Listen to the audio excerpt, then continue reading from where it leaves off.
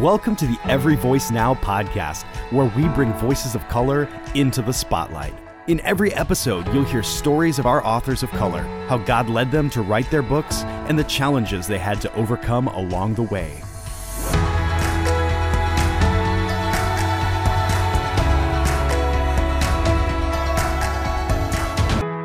Welcome to this special bonus episode of the Every Voice Now podcast. I'm Paloma Lee, and we are trying out a new format in 3 episodes. First, with IVP academic author Felicia Wu Song. Secondly, in this episode with IVP Books author Dan Stringer. And lastly, with IVP publisher and president Jeremy Eccles. If you're a regular listener or new to the show, either way, we hope you enjoy these 3 narratives. And please let us know what you think. Now, on to today's bonus episode. What types of images and memories does the word evangelicalism evoke in your mind? Maybe you're someone whose faith was transformed at a Billy Graham revival, or maybe a missionary's visit to your church forever gave you a heart for global missions. Maybe you recall a youth leader who instilled in you a passion for studying the Bible. Or maybe your evangelical experience has been traumatic due to the horrors of abuse or to the injustices of racism. Perhaps you've experienced a mix of all these things, and your relationship with evangelicalism is complicated. When author Dan Stringer conceived of his book titled Struggling with Evangelicalism, Why I Want to Leave and What It Takes to Stay, he understood this complexity. He'd been a missionary kid living on multiple continents before the age of 18, and he had a unique window into evangelical spaces well beyond North America. And as someone of mixed ethnic heritage, he was able to notice things that others might miss. So before he penned a single word, Dan's story begins on an island that is more than just a vacation paradise. It's the place where what it means to be an American is uniquely shaped by history and demographics that make it one of the most diverse of all 50 states in the country. I am Chinese American on my mom's side. Her grandfather came to Hawaii from China in the early 1900s, so she's 3rd generation, I'm 4th generation. I found out later that on my mom's side, I'm actually 5th generation, and I didn't realize that was a thing where you could be multiple generations of Asian American at the same time, but you can be. And then on my dad's side, I'm white American from Scottish and German roots by way of the Bay Area. So my dad grew up in the East Bay near Oakland, Berkeley area, and then met my mom here in Hawaii in the 70s, and they got married, which in my mom's Chinese family, it was really a new thing for anyone to marry a non-Chinese person, and my grandfather, Gong, he had some issues with that, and because my mom was the youngest daughter and everyone else had kind of already followed the family script, she definitely had some pushback against choosing my dad, and it wasn't until later that my grandfather kind of came around to be open to our multi-ethnic, multi-racial family. But I grew up being described as what we call in Hawaii as hapa haole, which just means half white, half foreigner, which is a really common ethnic mix here in the islands. So in a certain sense, it's not that uncommon. And then in a certain sense, there are so many different ethnicities within white America, and then so many different ethnicities in Hawaii within Asian America. So you can have a variety of different combinations. But I do remember wanting to have a name that better reflected who I longed to be, and my ideal last name instead of Stringer was Lee. If you were a Lee, which some of my cousins have that last name, you could be Chinese or non-Chinese, you could be white or Asian, and it would be a legitimate last name that you could use in a variety of contexts. So I was always jealous of my cousins whose last name is Lee. But I have a Chinese middle name, Wai Guang, which means guardian of light. And there's been different points in my life where I've been really thankful for my Chinese middle name, and then other times where I've kind of just, in childhood, particularly when I was in a more white American space, didn't really want to talk about my middle name because it made me different. But overall, it's really been a gift, and it's a big part of who I am, and all of our kids have Chinese middle names, and my sisters and all of us have been given that gift. So that's a little taste of the complexity. As someone who also has a multi-ethnic identity, I really resonated with some of Dan's experiences. There's the delightful immersion into the blend of customs, attitudes, languages, and even food. And yet, there's a constant sense that you never fully fit in, anywhere. I think of people in the media like comedian Trevor Noah, who have done a really great job of creating more awareness around what it's like to grow up mixed. And so this world was awkward for me growing up because I grew up in a mixed family. With me being the mixed one in the family. My mother's a black woman. So, in his own way, Dan had to work through his unique experiences and process his emotions surrounding his identity. For the part of my childhood that was in Hawaii, which was roughly half of my childhood, I remember feeling not Asian enough, not Chinese enough in different scenarios where people would ask about my ethnic heritage, which is a very common thing. We love to talk about that here in Hawaii, which overall is a good thing. But sometimes you tell them, oh yeah, I'm Chinese on my mom's side, so basically half. And they say, oh, half, really? Wow, I don't see it. Or something to the effect of, oh, I would have guessed a quarter, but okay, half. So there's this feeling that, if I really was half Chinese, I would look a certain way. And that's been something that I've experienced much more in Hawaii than the mainland. Whereas when we've lived in the continental U.S., it's been kind of different. And one of the stories I love to tell is in 6th grade, halfway through the year, we moved from Hawaii to Louisville, Kentucky in the middle of winter. So there was this change in climate, change in culture, change in geography. And I remember trying to fit in with the kids there and talking with some white students and African American students near my locker as I was getting adjusted in the first few weeks of that middle school in Kentucky. And someone comes up to our little cluster of students who are just kind of talking and says, oh, who's the Chinese dude? And I look around to see who he might be talking about because I didn't see anybody Chinese. And then it dawned on me, oh, they're talking about me. I'm the Chinese dude. Okay, well, that's different than how I've been seen in Hawaii as more of a white person. But at the time, I remember feeling this whole wave of emotions, feeling different while also feeling validated and vindicated in another sense. Before Dan landed in Kentucky, he'd already spent 3 years living with his missionary family in Zaire. But his globetrotting days were far from over. His family lived in Nepal for a few years, then he finished his high school years in the Philippines, where he met his future wife, Rebecca. They both ended up studying at Wheaton College, where Dan began to find language to understand both his evangelical and his non-evangelical upbringing. And that journey would continue post-college, starting in an unlikely place, a radio station. I started a short period of time where I was an intern at WGN Radio in Chicago in their newsroom. And so over a period of several months, I learned a lot about the U.S. political system because this happened to be in 2004 during the presidential primary season. My role as an intern was to listen to the audio feeds and obtain enough sound bites so you could have a variety of clips that could be used by the reporting team when they would have a broadcast at the top of the hour or bottom of the hour.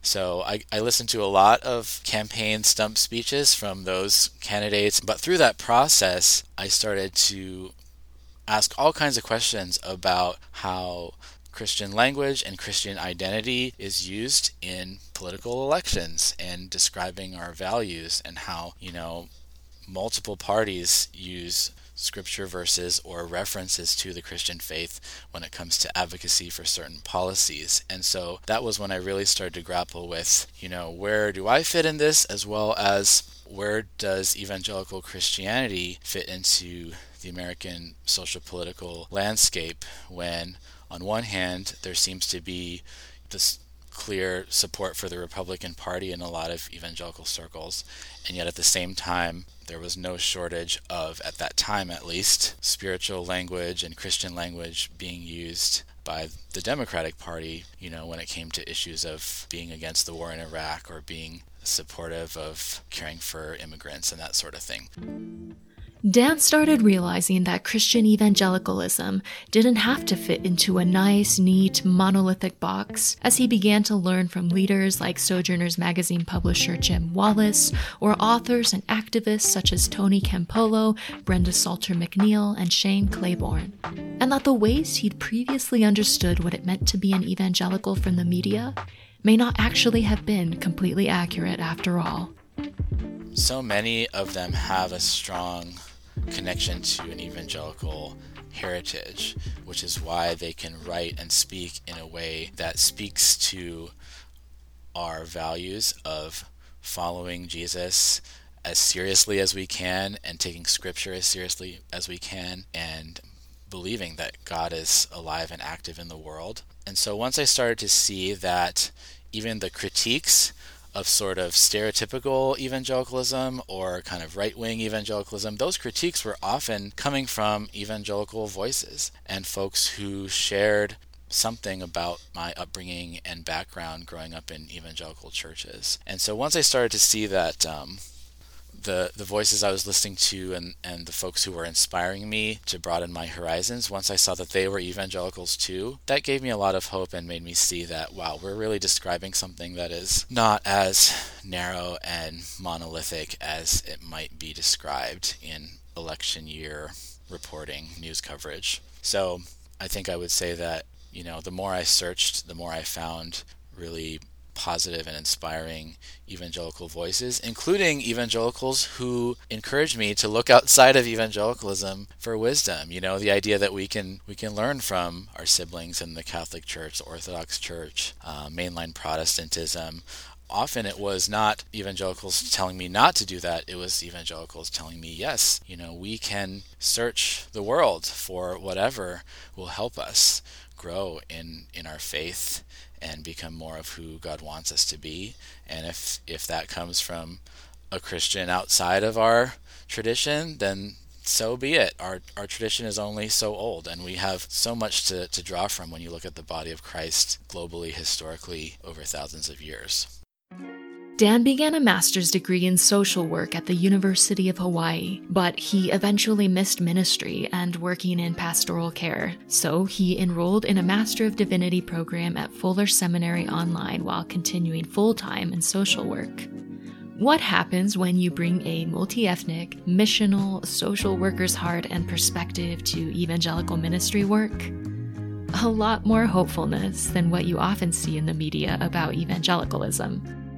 One of the gifts from that social work training is this idea that I mentioned in the book called The Strengths Perspective, and how when you're working with a client, most of the time they're coming to you because they have a quote-unquote problem that makes them eligible for the services you're providing, whether that's a severe mental illness diagnosis or whether that's having an income level that's below a certain threshold, or maybe they've been without housing for a certain period of time, so they qualify for certain housing resources. And what we were encouraged to do in school was to try to look at each person from a strengths perspective whenever we could, which is not just where are they deficient, but what real gifts do they bring and resources and strengths do they bring. So maybe this person is homeless and doesn't have an income, but they're incredibly quick at learning new skills, and they've done a lot of different types of work, so they can be trained to do new kinds of work. So I apply that to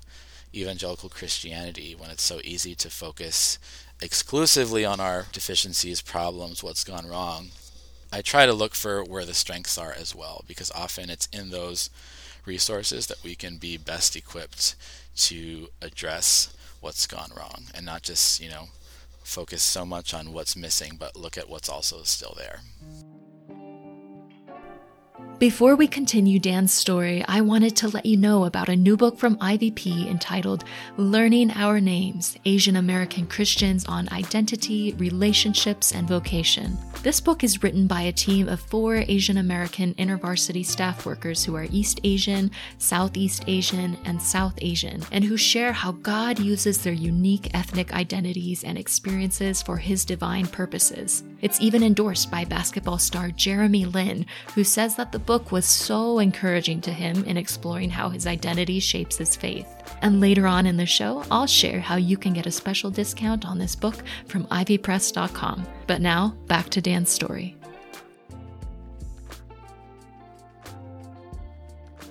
Dan Stringer's life to this point was not the standard background of an evangelical thought leader who would bring clear commentary on the state of the movement. He was a mixed ethnicity kid who was born in Hawaii and had lived in various places around the world, but who ended up studying at evangelical institutions like Wheaton College and Fuller Seminary. And this unique blend of background and training gave him the eyes to see trends no one else probably could have detected.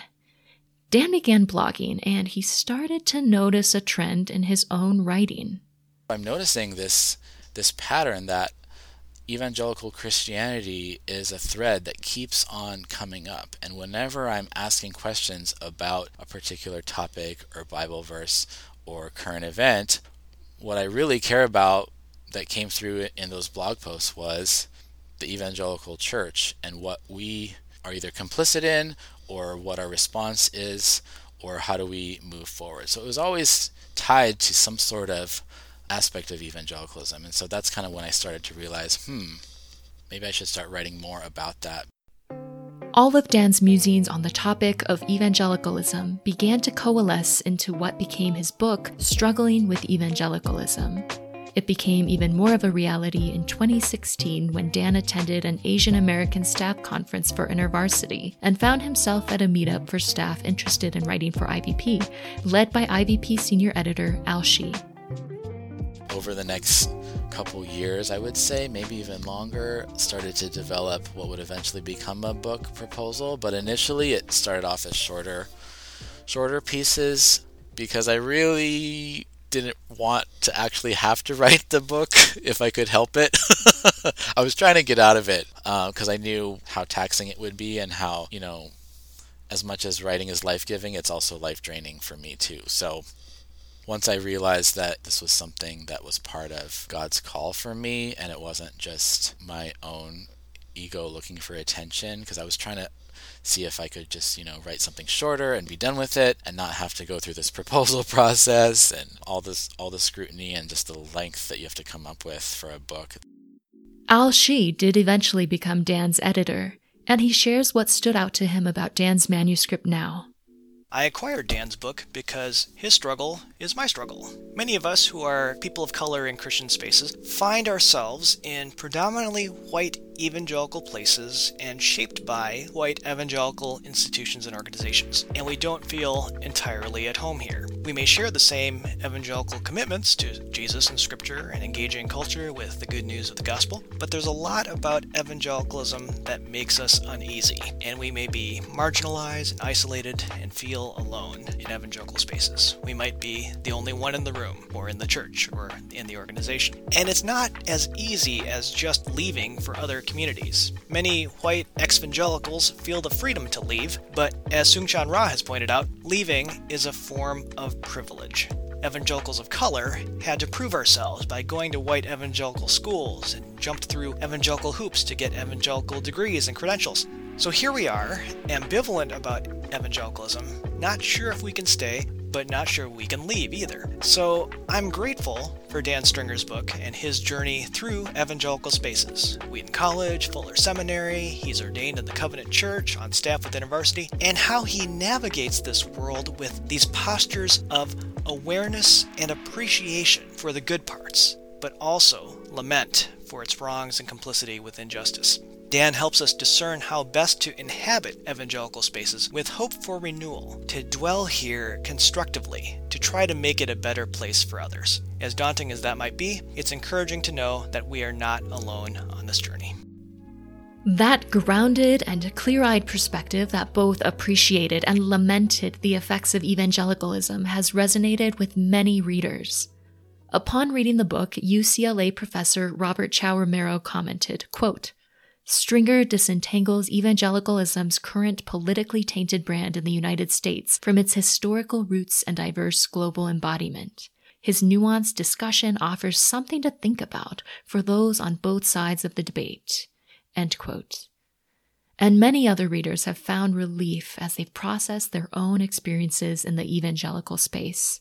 One of the patterns and themes that I've seen in the feedback is just people saying, "Thank you for putting into words what I've been feeling for a really long time and helping me sort through what to do with the good, the bad, the ugly of evangelicalism, and not having to minimize any of those things, but take all of them seriously because they're all real and true and part of what makes it complex."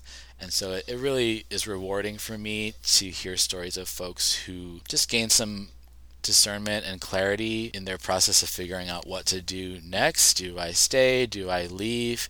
Regardless of what they decide, what I love is when someone just has a better sense and an informed capacity to make that decision. And so my goal in writing wasn't to get everyone to land in the same place as far as what to do or whether to stay or go and that kind of thing. Plus, people might change their minds too, and I might change my mind. This is just where I'm at right now.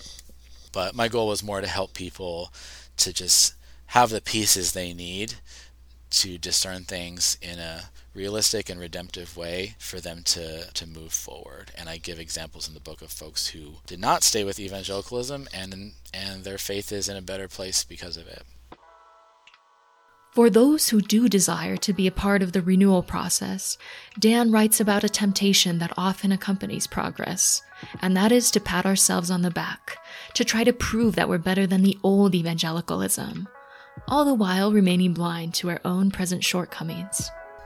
It's a tendency that we need to be aware of because part of having evangelical DNA in your blood and in your bones is wanting some sort of victory. And it's something that I laugh about often when I see, certain kinds of evangelicals saying, "No, don't go for that kind of victory, go for this kind of victory." But both perspectives are trying to have a triumphant take on ending things on a good note or putting a positive spin on things. And it's really easy to do that because we're the ones that came up with the decision for Christ and these climactic moments that change eternity. So of course we want to come to some sense of getting things right and finding some peace in that. So it's really hard to resist that sometimes, but if we can have a healthy awareness that a lot of these issues have been going on for a long time, and so to use the environment metaphor, if a tanker spills oil in the ocean, you can't just clean things up to be in such a state that the ocean was before and make it as if the spill had never happened, because that would take thousands of years. But you can prevent future spills and you can clean things up in a way that is hopefully leaving it better than when the spill first happened. So there's kind of a approach that tries to look at things, well, not perfect, not ideal, still messy, but better than we found it. It's hard though, because there's a lot of mileage that we get out of criticizing the evangelicals we don't like, and so it's really tempting to be like, we're not going to be like them, we're going to be better. And hopefully we will be. At the same time, recognizing that in the bigger picture there'll be others who say that about us, and someday we'll become the old generation that the younger folks are saying we need to do it better than they did. And they'll be right. Sometimes there's a moment of beauty in the midst of what feels like a messy oil spill. I asked Dan to share about a memory he describes in the book. While Dan was attending high school in the Philippines, a Christian musician visited the school and performed a concert for the community where parents and families attended. In between a couple of the songs, he was talking about biblical metaphors in which God is depicted as a mother, such as when God gathers her chicks, or, gives birth, or whatever the metaphor might be. And one of the parents in the audience yelled out, "But God is our Father," like in a really angry tone. And everyone was just kind of like listening for that pin to drop, because it was a stark moment of what would happen next, and would the singer get into an argument with this person, and would this person walk out, what was going to happen. But the singer guy, he just kind of took it in stride and kind of stood his ground, but in a respectful way that continued to try to move us forward in a way that harmonizes our view of God as a father, recognizing that God does not have a gender the way that human beings have a gender, and that even the idea of a father God has a metaphorical dimension to it. So that was a teachable moment for everyone in the audience that day, where maybe some people had a similar feeling to what that person was objecting about. And so that was an example where I think in that moment, as a room, people in that room were left better than we began, because it was handled in a way that was biblical, respectful, and moved us forward towards a more full and deep understanding of who God is. As much as those moments can give us hope, there are still those of us who are more hesitant about re-engaging with evangelicalism, even in the form of renewal. For anyone who is on the fence, Dan has 3 words for you. You have options. You have options.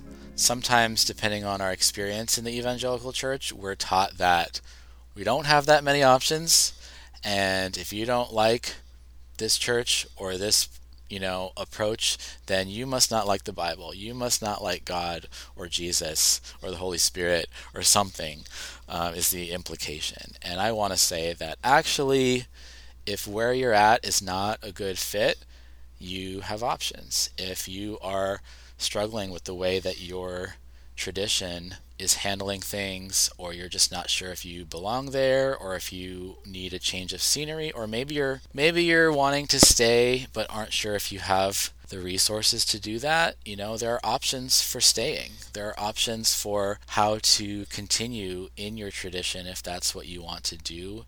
There can be hope, and it really just starts with recognize that those options are there, and you can choose. If you're listening to this and thinking that you have so much you might want to say to the church, but you could never imagine writing a book like Dan did, you might take comfort in what he says to aspiring authors and writers. Well, I certainly don't see myself as an example for others to follow, partly because it was such a challenge for me to put this book together. At the same time, I recognize that it's a painful process for a lot of people, and I'm not alone in that experience. And so one thing I learned that I would pass on is just to be kind to yourself, or be kinder than you were yesterday to yourself. I think as writers, we have a tendency to be super hard on ourselves and beat ourselves up in a way that if we did it to someone else, we would recognize it as too much and just over the line of disrespect. And so if there's something we're saying to ourselves or about our writing that crosses the line of, something we would not say to a loved one about their writing, or someone else who we were trying to encourage and refine and bring the most out of, then it's probably not worth saying it to ourselves either, because we are also human beings in God's image who are deserving of respect and kindness.